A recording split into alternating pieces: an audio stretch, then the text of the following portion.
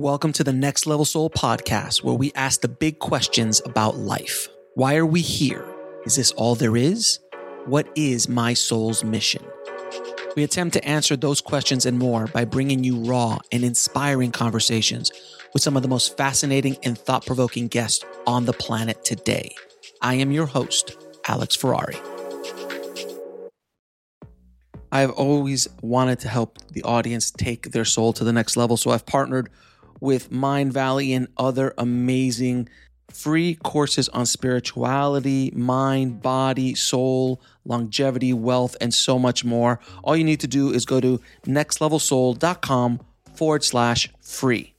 Disclaimer: the views and opinions expressed in this podcast are those of the guest and do not necessarily reflect the views or positions of the show, its host, or any of the companies they represent. Now, today on the show, we have near-death experiencer Sharon Milliman. And in Sharon's NDE, she gets a detailed tour of the heavenly plane. That's all I can say. So let's dive in.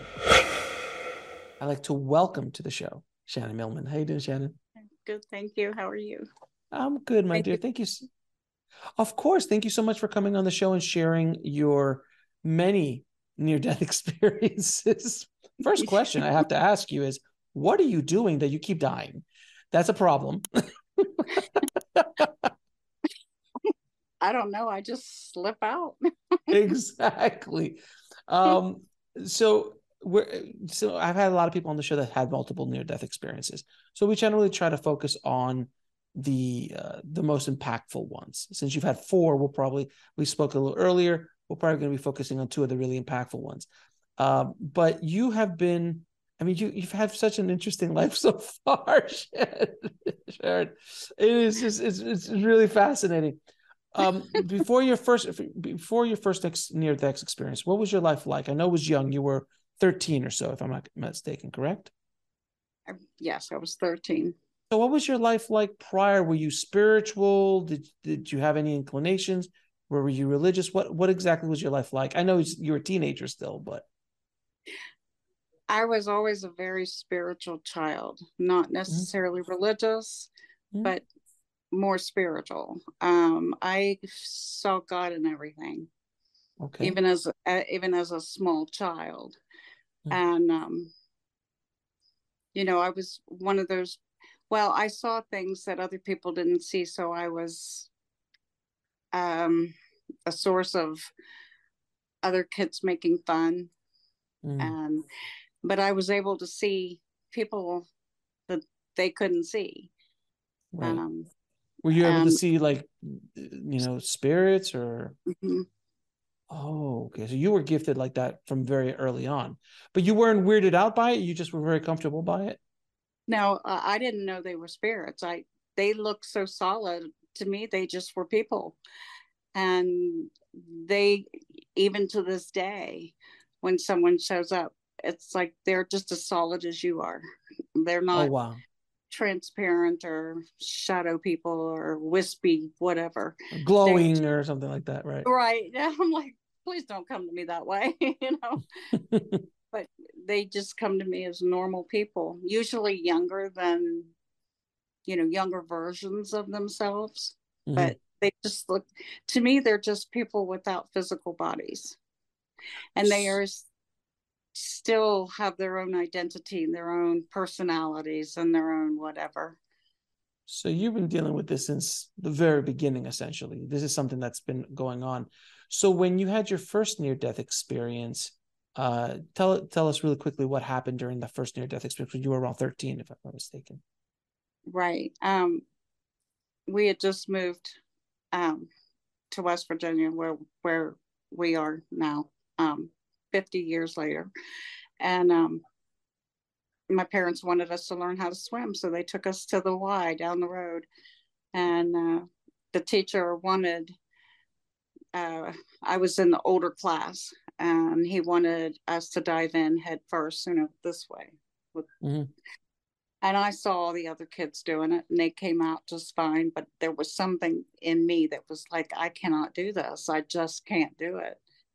And he told me, he said, you're either going to do this dive or I'm going to throw you in. and I was, he threw me in and Didn't work out. No, it didn't work out. Different style of teaching back then. Very. Very different style of teaching back then. Wow. So you died then, but what did you see during that near-death experience? Well, I'm laying on the bottom of a 10-foot in the 10-foot section, and I could see all the way around the pool without, I mean, I was dead on the bottom of the pool, and I could see myself on the bottom. Mm-hmm. I could see the water rippling on the top. I could see my mother. She was on the other side of the pool, and I could see her face as if it was right here. I could hear people screaming. I could hear people talking. The lifeguard that was taking care of the little children in the 3-foot section of the pool, she screamed at my teacher. She called him by name and said, "Go in and get her." And then I could see his face, and he was frozen and he couldn't move. I saw my mom. She was screaming, and she was in the balcony where the parents were on the opposite side of the pool. So it was, I'm 13 and I have no idea what's going on. None. Sure, of course. Yeah. So I'm seeing all of this. I'm hearing everything. I can see everybody all the way around all at the same time. And at the same time, I'm seeing this light, and it looked like a light bulb in the pool. And the light kept getting bigger and bigger and brighter and brighter.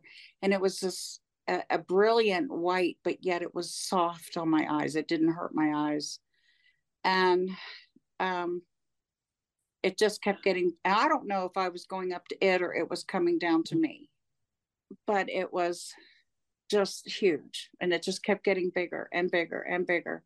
And it was about this close from touching me when I heard what sounded like a metal door slam, and it echoed. And the lifeguard who had the middle-aged kids, it was like in the 5-foot section of the pool, he had jumped in and was getting me out. He was doing CPR and getting me out of the water. And then I saw my mom. When I came to, I saw my mom and all these kids around, bunch of legs and feet. That's pretty much sure. Yeah. So does this event change you in any, I mean, obviously it was traumatic, but did it change you any way in as far as knowing and things like that? Well, my mom and I never really talked about it. I didn't know what it was called. I had no idea what I knew nothing about near-death experiences, or had never heard anything about that. If anything, it made stuff stronger. Things that I was experiencing as a child, it made it stronger until I became an older teen, and then a young mother, and then things in my life were just so busy that I just shut the door on all of it. And interesting. And so you kind of you closed that, and you're like, I don't want to deal with that right now, and you kind of like put it in a box, threw it under the bed, right? Which is never a good thing as a general statement. When it's the thing under the bed is going to come back out unless you're going to have to deal with this at one point or another. Absolutely, and I did. So tell me about your second near-death experience. Well, before the second experience, I had been hit by lightning several times. So it was. So we had to stop there for a second. What are you doing that you're near lightning, and you not only are near it, but you're getting hit by it multiple times? And afterwards, did you play the lottery? Because the chances of you being hit by lightning so many times is pretty out there. It is pretty out there. And I've had people ask me the next time I have a near-death experience, I'm supposed to go straight to Jesus and ask him what the lottery numbers are. Right. So everybody knows I'm going to do that. The next one, number 5. Number 5, right? Right. Exactly. We'll be right back after a word from our sponsor. And now back to the show. I don't know if I'm a lightning rod or what. I really don't know. Really? I have no clue. It was twice was ball lightning and twice was the lightning bolts. And people are like, well, lightning comes from the ground. Well, there might be an arc from the ground, but if you look in the sky during a storm, you will see lightning bolts come out of the sky. And the lightning bolt came out of the sky and hit my arm. So sorry, so you were hit 3 times before the near-death experience? Twice was ball lightning. What's ball And lightning? then it's like a fireball like this that'll just it can come through glass. It's kind of rare. Okay. But it can actually come right through the glass. Okay. It looked to me like it had come through the little space between the windowsill and the window itself. That's how it looked like it had come through there, but it could have come through the glass. I don't know. We had a big Victorian house that had the heavy curtains and the shears and all that. The only thing I know is that I saw the ball coming through the window and it rolled across the room, and I was on the computer at the time. Back then we had the great big tower and the big monitor, that weighed 5,000 pounds. You couldn't pick it up and move it. Okay. No, I'm very familiar. So I'm typing on the keyboard, and this big ball of fire is rolling across the room, and it smacks my hands, and it fries. I mean, it just shook me to the core. My hands just tingled all the way up to my shoulders. It fried the keyboard. Interesting.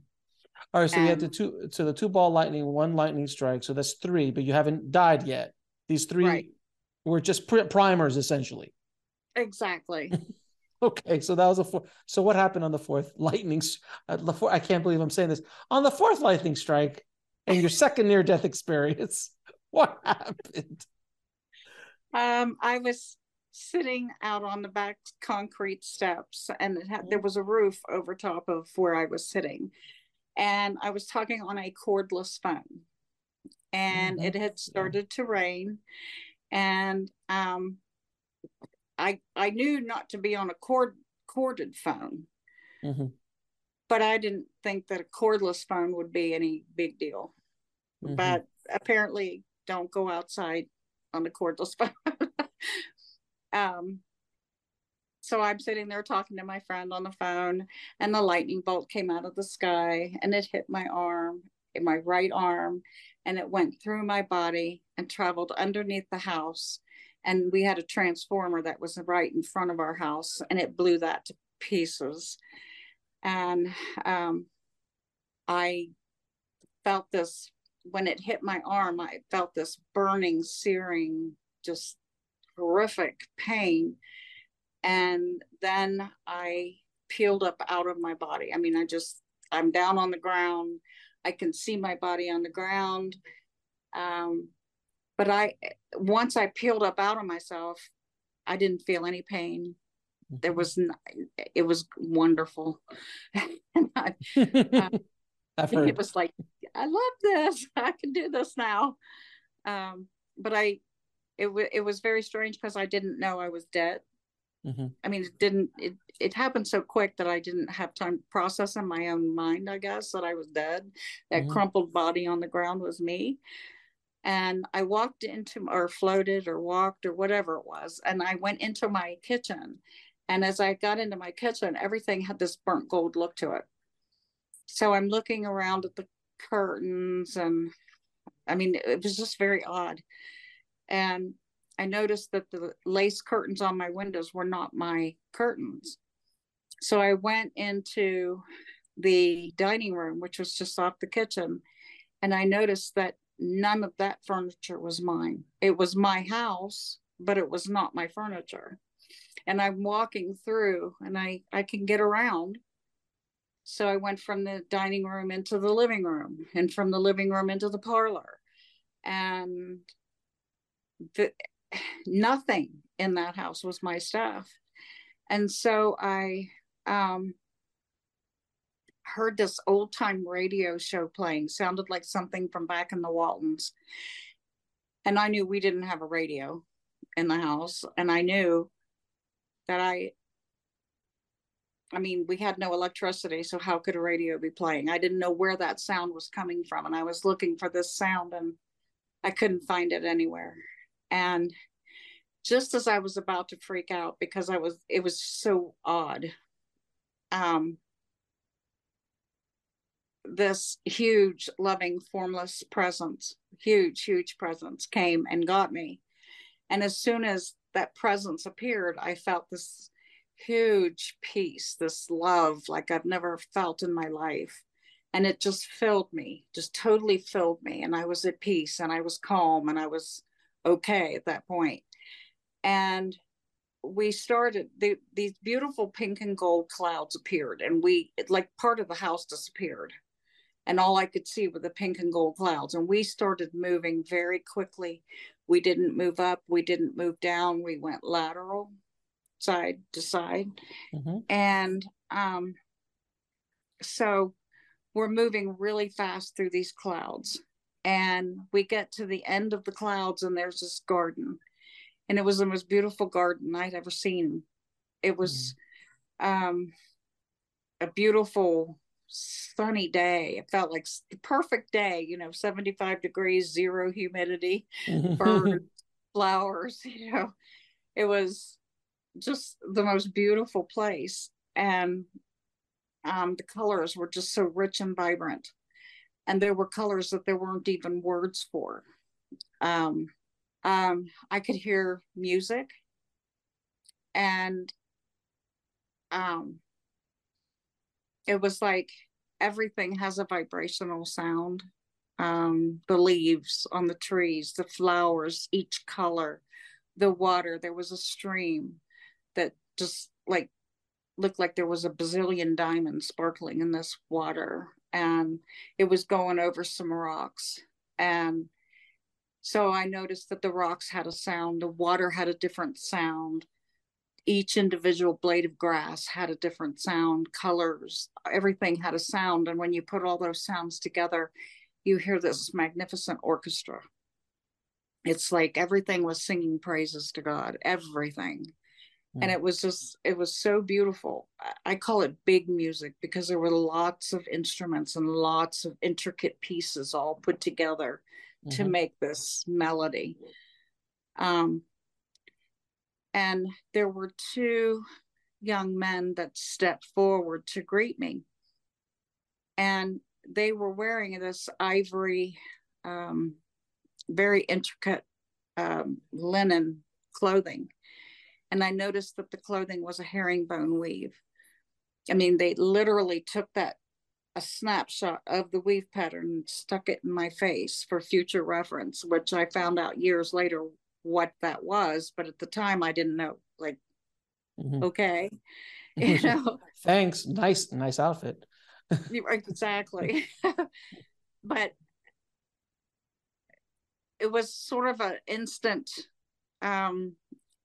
sometimes it takes me being hit over the head with the 2x4.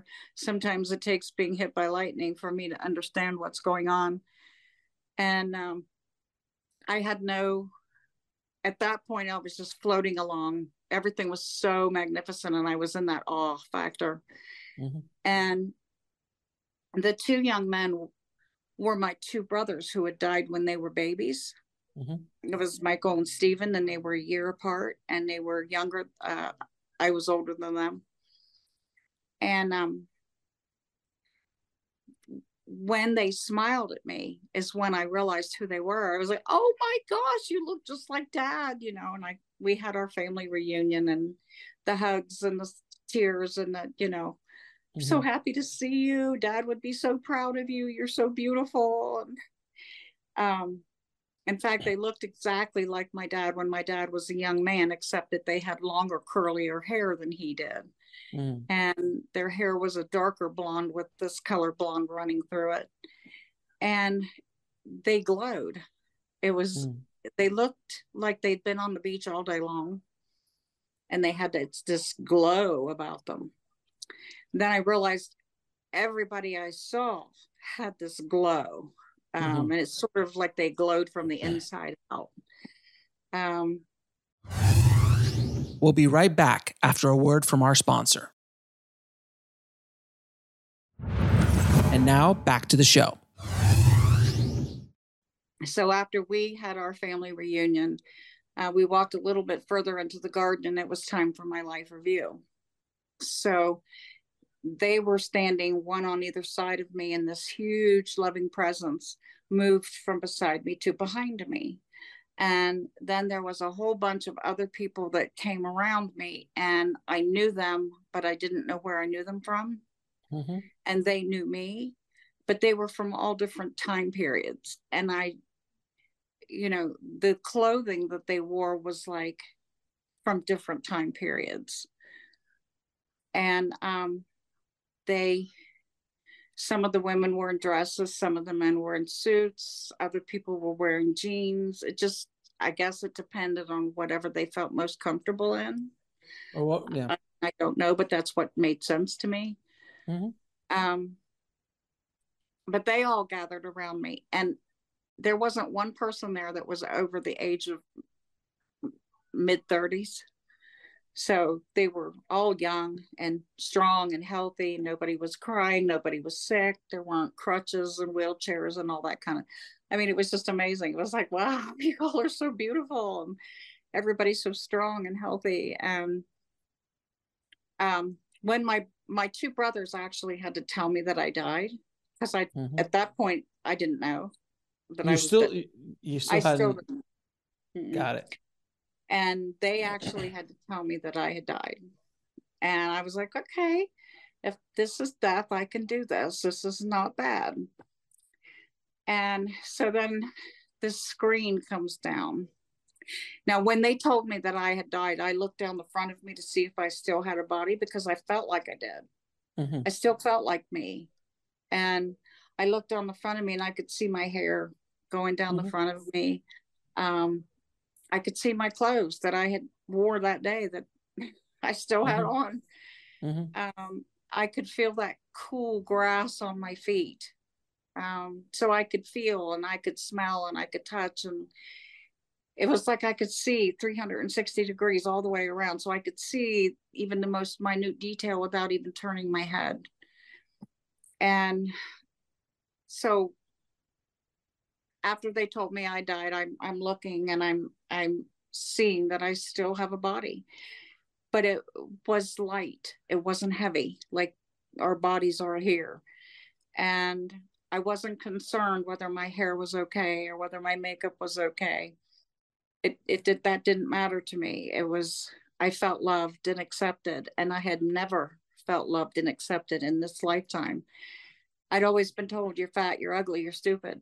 And I'd never felt the love that I felt there. And so a screen comes down, and I'm watching this screen. And it was like watching an old-fashioned black and white movie on an old-fashioned movie reel. So I'm watching my life review. And it was from the moment I was born all the way until that day that I died. And I didn't know I was supposed to judge me. I didn't, nobody else seemed to be judging me, and I didn't realize I was supposed to be doing that. And so I didn't. And the life review was just over like that. And it was, I kind of thought, that was quick. Life must have been pretty boring, because that was over really fast. And I asked my brothers, did I miss something? What am I missing? And they just kind of grinned, and they didn't really answer me. And I thought, that's not fair. You're playing a brother card on me here. But I realized that nobody else was judging me. I didn't judge me. And so it was over, and that was it. And there wasn't the judgment that, not to say there isn't judgment, but I mean, for me, there wasn't any judgment. I did not feel judgment at all. I felt love from the being, the one I call God, the big, huge, formless. And nobody, my brothers didn't judge me. The other people around me didn't judge me. So I didn't feel judged at all. And I started thinking to myself, well, maybe judgment is when we judge ourselves in front of God, who is perfect. And if we feel that we need to be punished, then we get punished. But if we don't need to be punished, then we don't. I mean, I don't know, but that's how I felt. I didn't feel anything at all. Did you feel what other people felt when you were interacting with them during the life review? Because that's something I've heard multiple times. I didn't. Okay. It just was like, it felt like I was watching it for information purposes only. And that's why I thought maybe my life was boring, because well, and also this is not the ultimate life review, so you have no idea. This is part of, as we now know, many life review, many near-death experiences. So it could have been set up that way for you, just for this specific near-death experience. It's interesting, right? So what happened after that? Well, my brothers were showing me around, and I was able to see buildings. I saw this beautiful, what I call the glorious city, and it was behind a wall, a big, thick, golden wall. And in the center of the city was a round building that had a dome. And I don't know what that building was, but I noticed how beautiful the dome was. And I saw other buildings like on the outskirts of the city. And I could see a place where babies and children go, where they're loved and cared for by their, grandmas and grandpas or great grandmas, or, their loved ones, and ancestors, angels, mentors, teachers. There are people that are specifically trained to take care of these children, because they not only grow, they'll grow physically up to a certain point, and then they stop growing, and then it becomes all about spiritual growth. So babies and children go there, and they're loved and cared for, and they were all running around and swing sets and trampolines and jumping boards and whatever. They were all having a great time, and I saw people taking care of them. And I saw another building that looked like a gigantic library, and it had books from top to ceiling, and they were every book on every subject you could possibly want to know. I called it the Hall of Knowledge, but I don't know if that's what it's called, but it was. So I saw that. I saw what looked like a spiritual hospital, I'm calling it that. I don't know that that's what it's called, but what it looked like to me is heaven's a very gentle place. It's very calm, very peaceful, very gentle, very loving. And there are people who may die very quickly, and they have no earthly idea what's going on. Like, I didn't have any earthly idea what was going on. I was in this beautiful place, but I didn't know I was dead. I had my two brothers who loved me enough to tell me, but there may be other people who don't have two brothers to tell them. So they go to this place, and everybody's brought gently to the awareness of what's happened. Okay, you're not on earth anymore. You're here with us, and we love you. And, this is what happened, but you're okay, and you're here now. And then you go on from there. It's that kind of thing. It's not. It's gradual. It's a gradual acclimation to where you're at. Right, exactly. It's not stark. It's very gentle. Okay. And Um, We'll be right back after a word from our sponsor. And now back to the show. I didn't see anybody in pain. I saw no suffering. No animals were being killed. I saw lots of animals running around, rolling plains and hills and valleys, and are they just walking you through all of this, or are you seeing all of this? Like, are you I'm being seeing toured? You kind of like being a toured almost? that's what I would call it. Okay. We were walking, but I could see very, very far distances in great detail. So I Kind of don't like, think we had to walk right up to the building, but I could right. see the building. I could see inside the building. Kind of like But what you did with in your first near-death experience when you were able to see your mom's face, even though you weren't near your mom's face. Similar concept. right. Yeah. Okay. So you were taking a virtual tour. As you walked on the side, you could jump in and do basically a tour of heaven or Right. the other side. Right. Yeah. Interesting. So what else did you see? Well, there was this one beautiful castle wall. It was like a fieldstone wall, and it was like falling down, and it had pink roses growing up and over it. And I was just enamored by this beautiful wall because it was a castle wall, it had fallen down, and it was just beautiful, breathtaking. I saw it in both my second and my third. Same wall, same place. Um, I saw houses. So like the city is right here. Mm-hmm. Okay.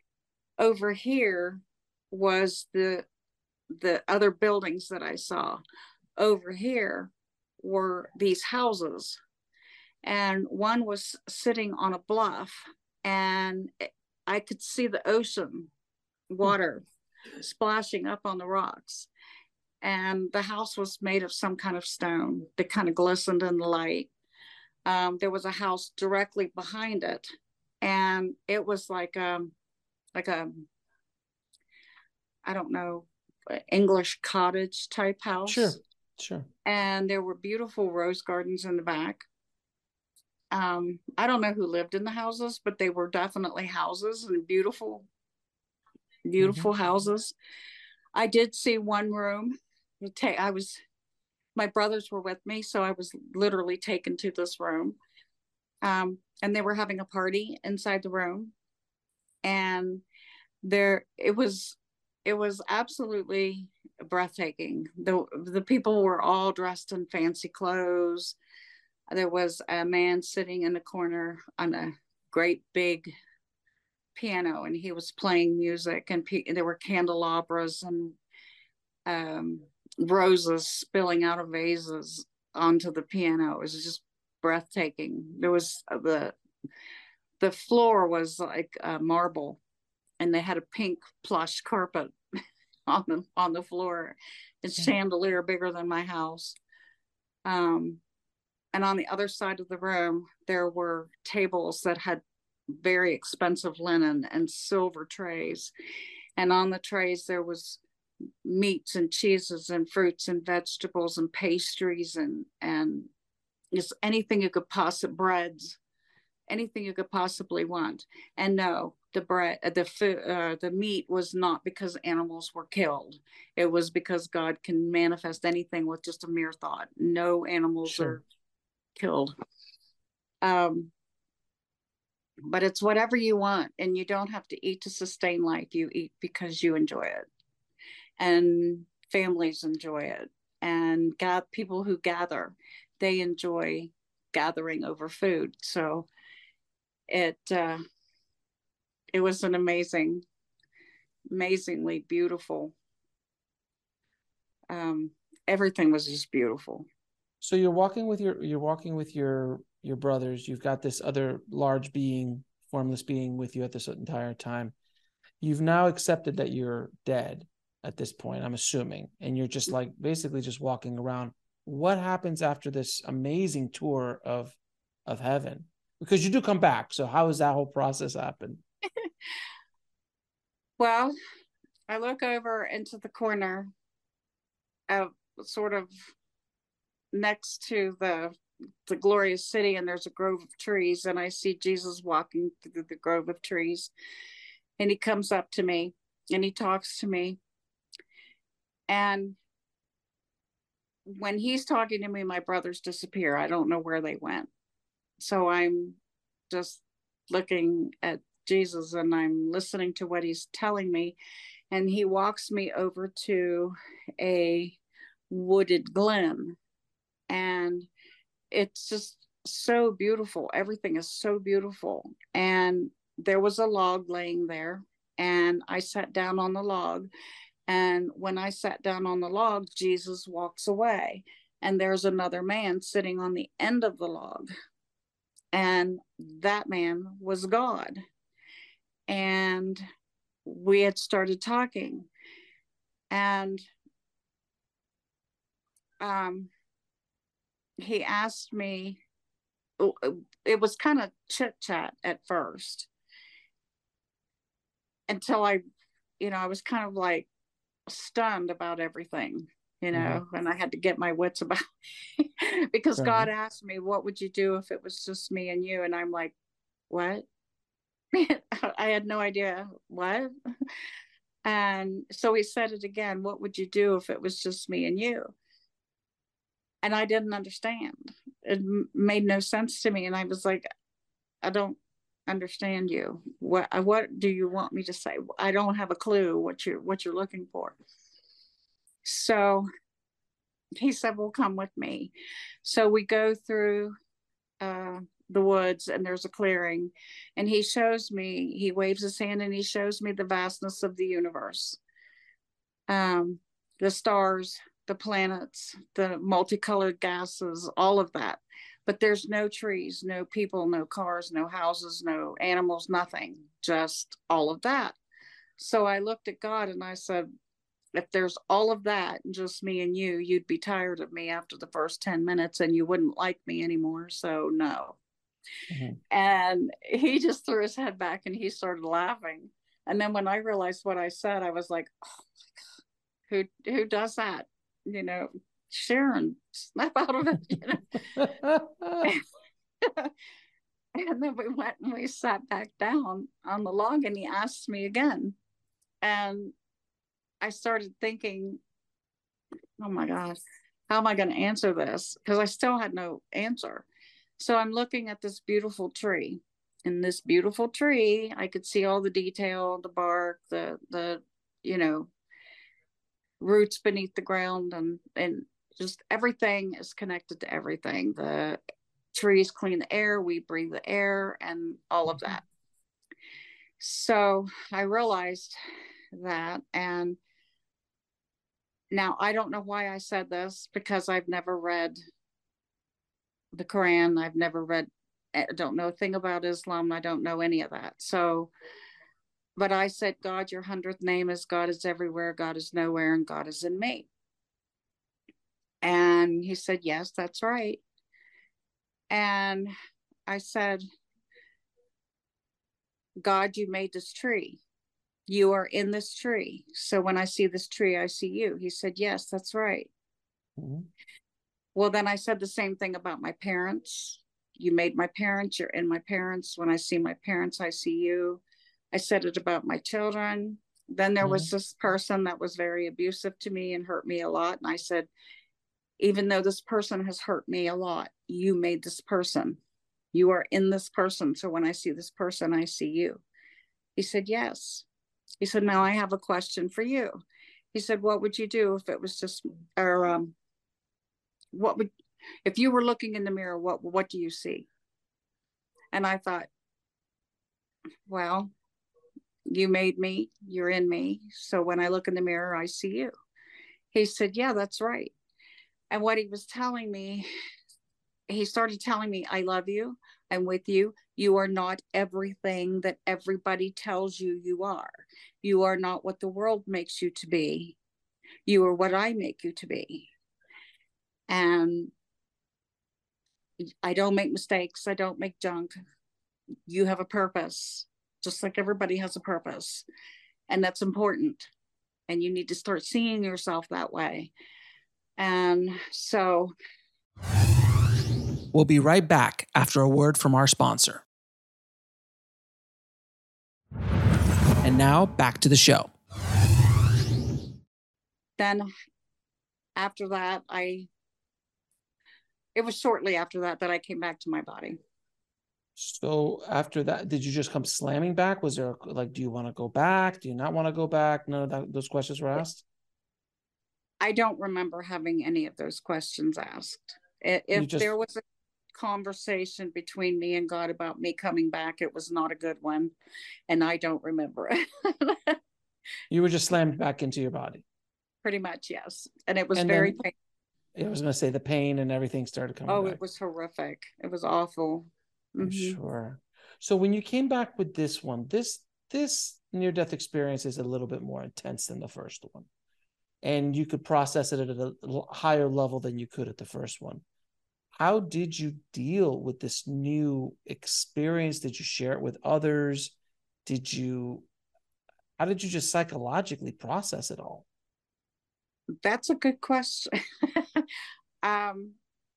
I had no idea at the time. I still had no name for it.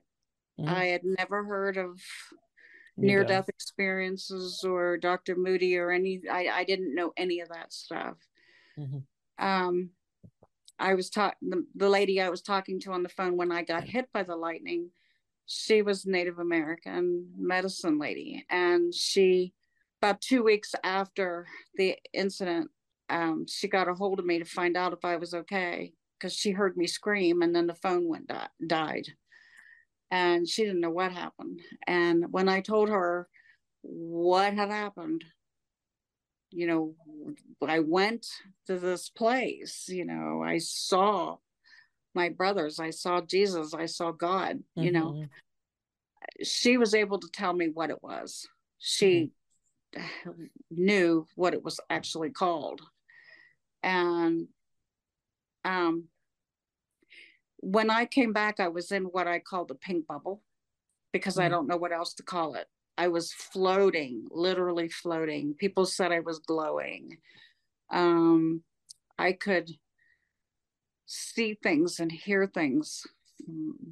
Great distances, I could hear it and see it. I saw the grass literally multiplying and growing across the yard. I could see flowers open up and close. I could hear electricity humming in the air.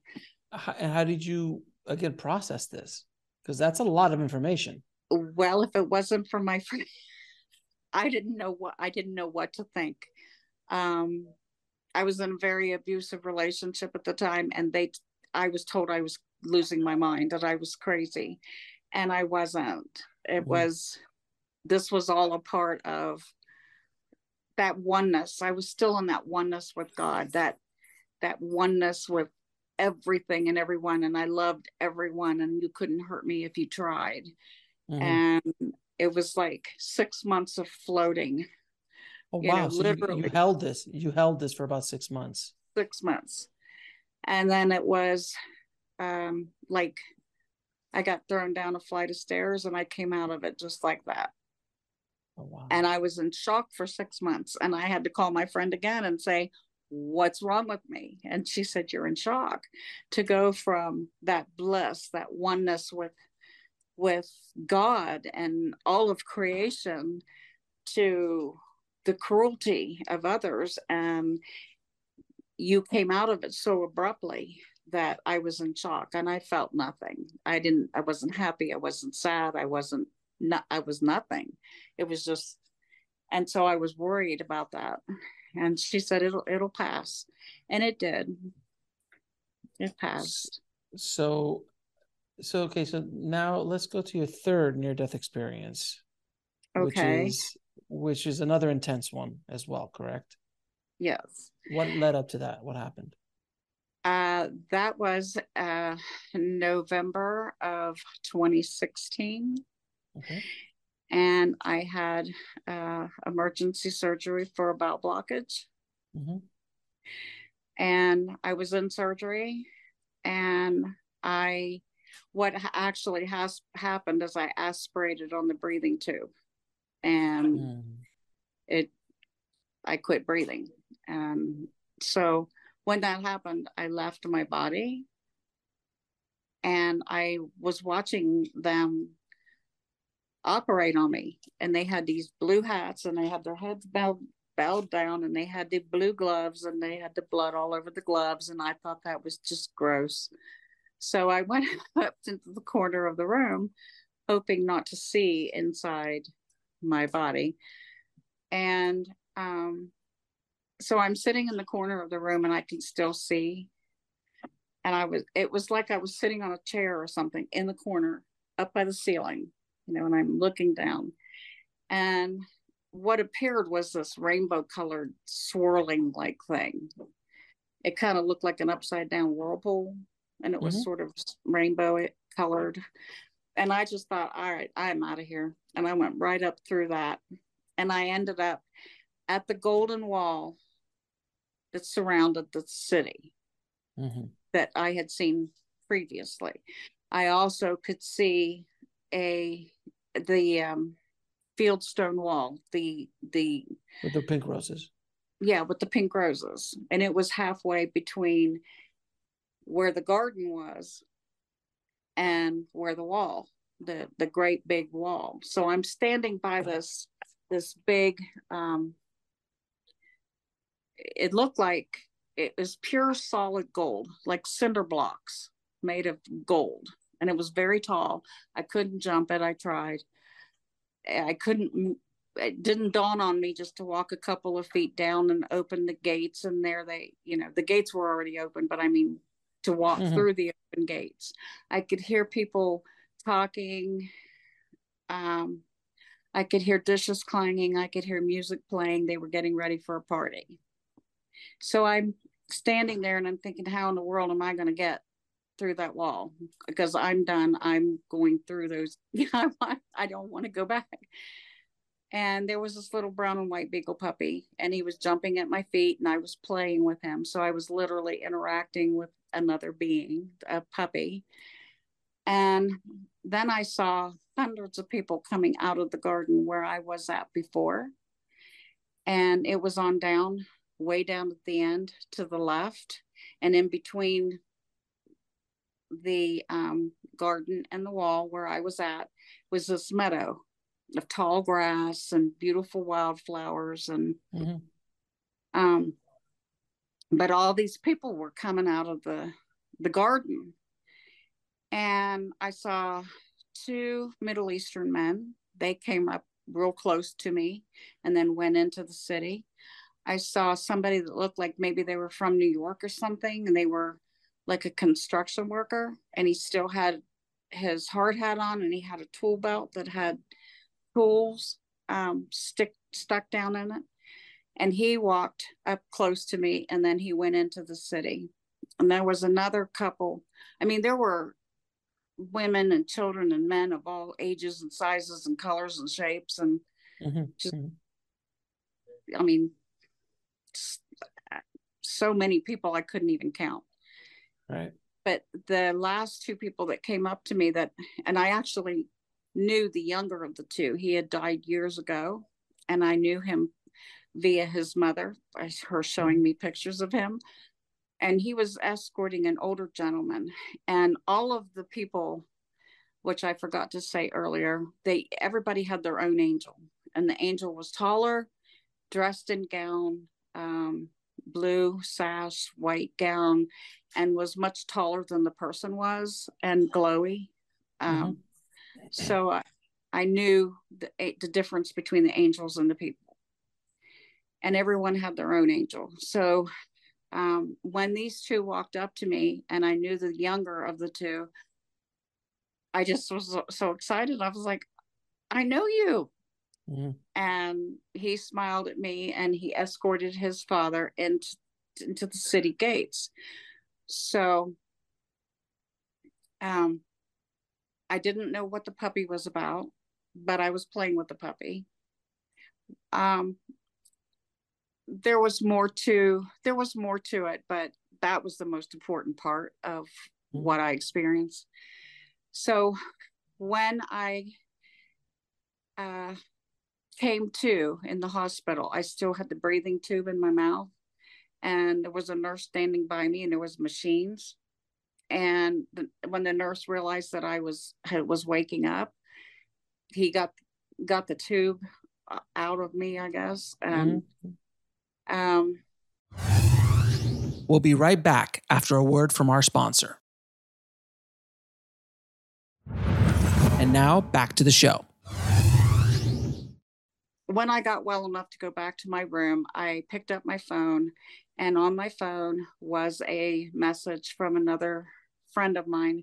And she told me that the mother of the young man that had died previously, her husband had died that day while I was in surgery. And I said, I know, because I saw him. He was with her son, and they were in the city. They were fine.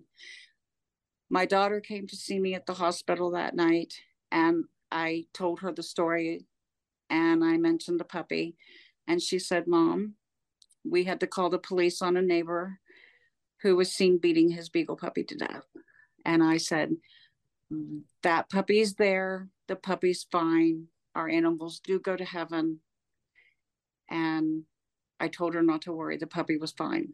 So why? Okay, so on this third near-death experience, you didn't have any guides. You didn't have any other entities. It was kind of like you were just dropped into where you were left off, and you were kind of like just kind of just checking out what was going on, but you weren't part of it technically. You were just viewing it in many ways. Right. The only part I played was the playing with the puppy. Right. And interacting with the kid that you knew. And then you get slammed back into your body. So, and then I'm assuming you're old hat at this point at near-death experiences, so you're able to handle this, dealing with this at this point. I have to ask you the question, why do you think this happened to you? Why do you think you've had so many of these near-death experiences in this lifetime? Two things. I think I keep trying to find a way out. I keep wanting to leave. And God is like, oh, no. I still got more for you to do. You're going back. But I don't want to be here. I want to go back there. I want to be there. And this life has been very hard. It's been very painful, very hard. And I just kept wanting to leave. And at one point I even cried and said, God, what is wrong with me? Do you not like me? Do I smell bad? What's the problem? You keep throwing me back there, And the other thing is I believe that the third experience happened because I needed to let the mother know that her husband and her son were okay. And I needed to let my daughter know and others know that our pets are just like our loved ones, and they go to heaven too. And we are going to see our loved ones again. I used to play with my brother Michael when I was a little girl. He was one of the people I used to see all the time. And then he stopped coming, and it was like I felt abandoned. Where did he go? Why? Why did he leave me? And but he was in heaven, and he was watching over me still. And I think it's so that I can let people know there is another side. This is not all there is. And that what's there is the love is so huge, and it's what's there is more real than here. And not the first time I've heard that. Not the first time I heard that. What? Your story is remarkable, and that you keep coming back, and it's a unique. There's elements of it I've heard before. There's elements I haven't heard before, and every near-death experience is very custom made for the person. When did you decide to come out of the closet, if you will, publicly about this, to do interviews and to really talk about these experiences in a larger way? It took many, many years. It really did. It was very hard. And sometimes it's still very hard. because there's a lot of people out there that are harsh. I'll just say harsh. Sure. And I've lived with so much abuse over the years that I don't know how to take people sometimes. But I think that God uses, he will use these kinds of things where people who've had near-death experiences come back and they feel very strongly that we have to share with other people to let people know, whether we've been told to or not told to, we feel like we need to let other people know that, to have hope that this is not all there is, that heaven is real and God loves you, or whatever name you have for God. He's got a bazillion names and he speaks a bazillion languages. So whatever, he, she, whatever, and that we are loved and that we're not just thrown here so that we can flounder and screw up and then burn in the fire of whatever. That's not right. That's not who it is. That's not the God I met. And so maybe he's wanting us to come back and say who he is. What did we meet? Who did we meet? Our loved ones are still there. They're not that far away. And I found that heaven isn't up or down. Heaven is this way, or what, and it's jumping to another realm, if you will, left to right. Or walking from one room in your house to another. I found death to be very seamless and very flawless.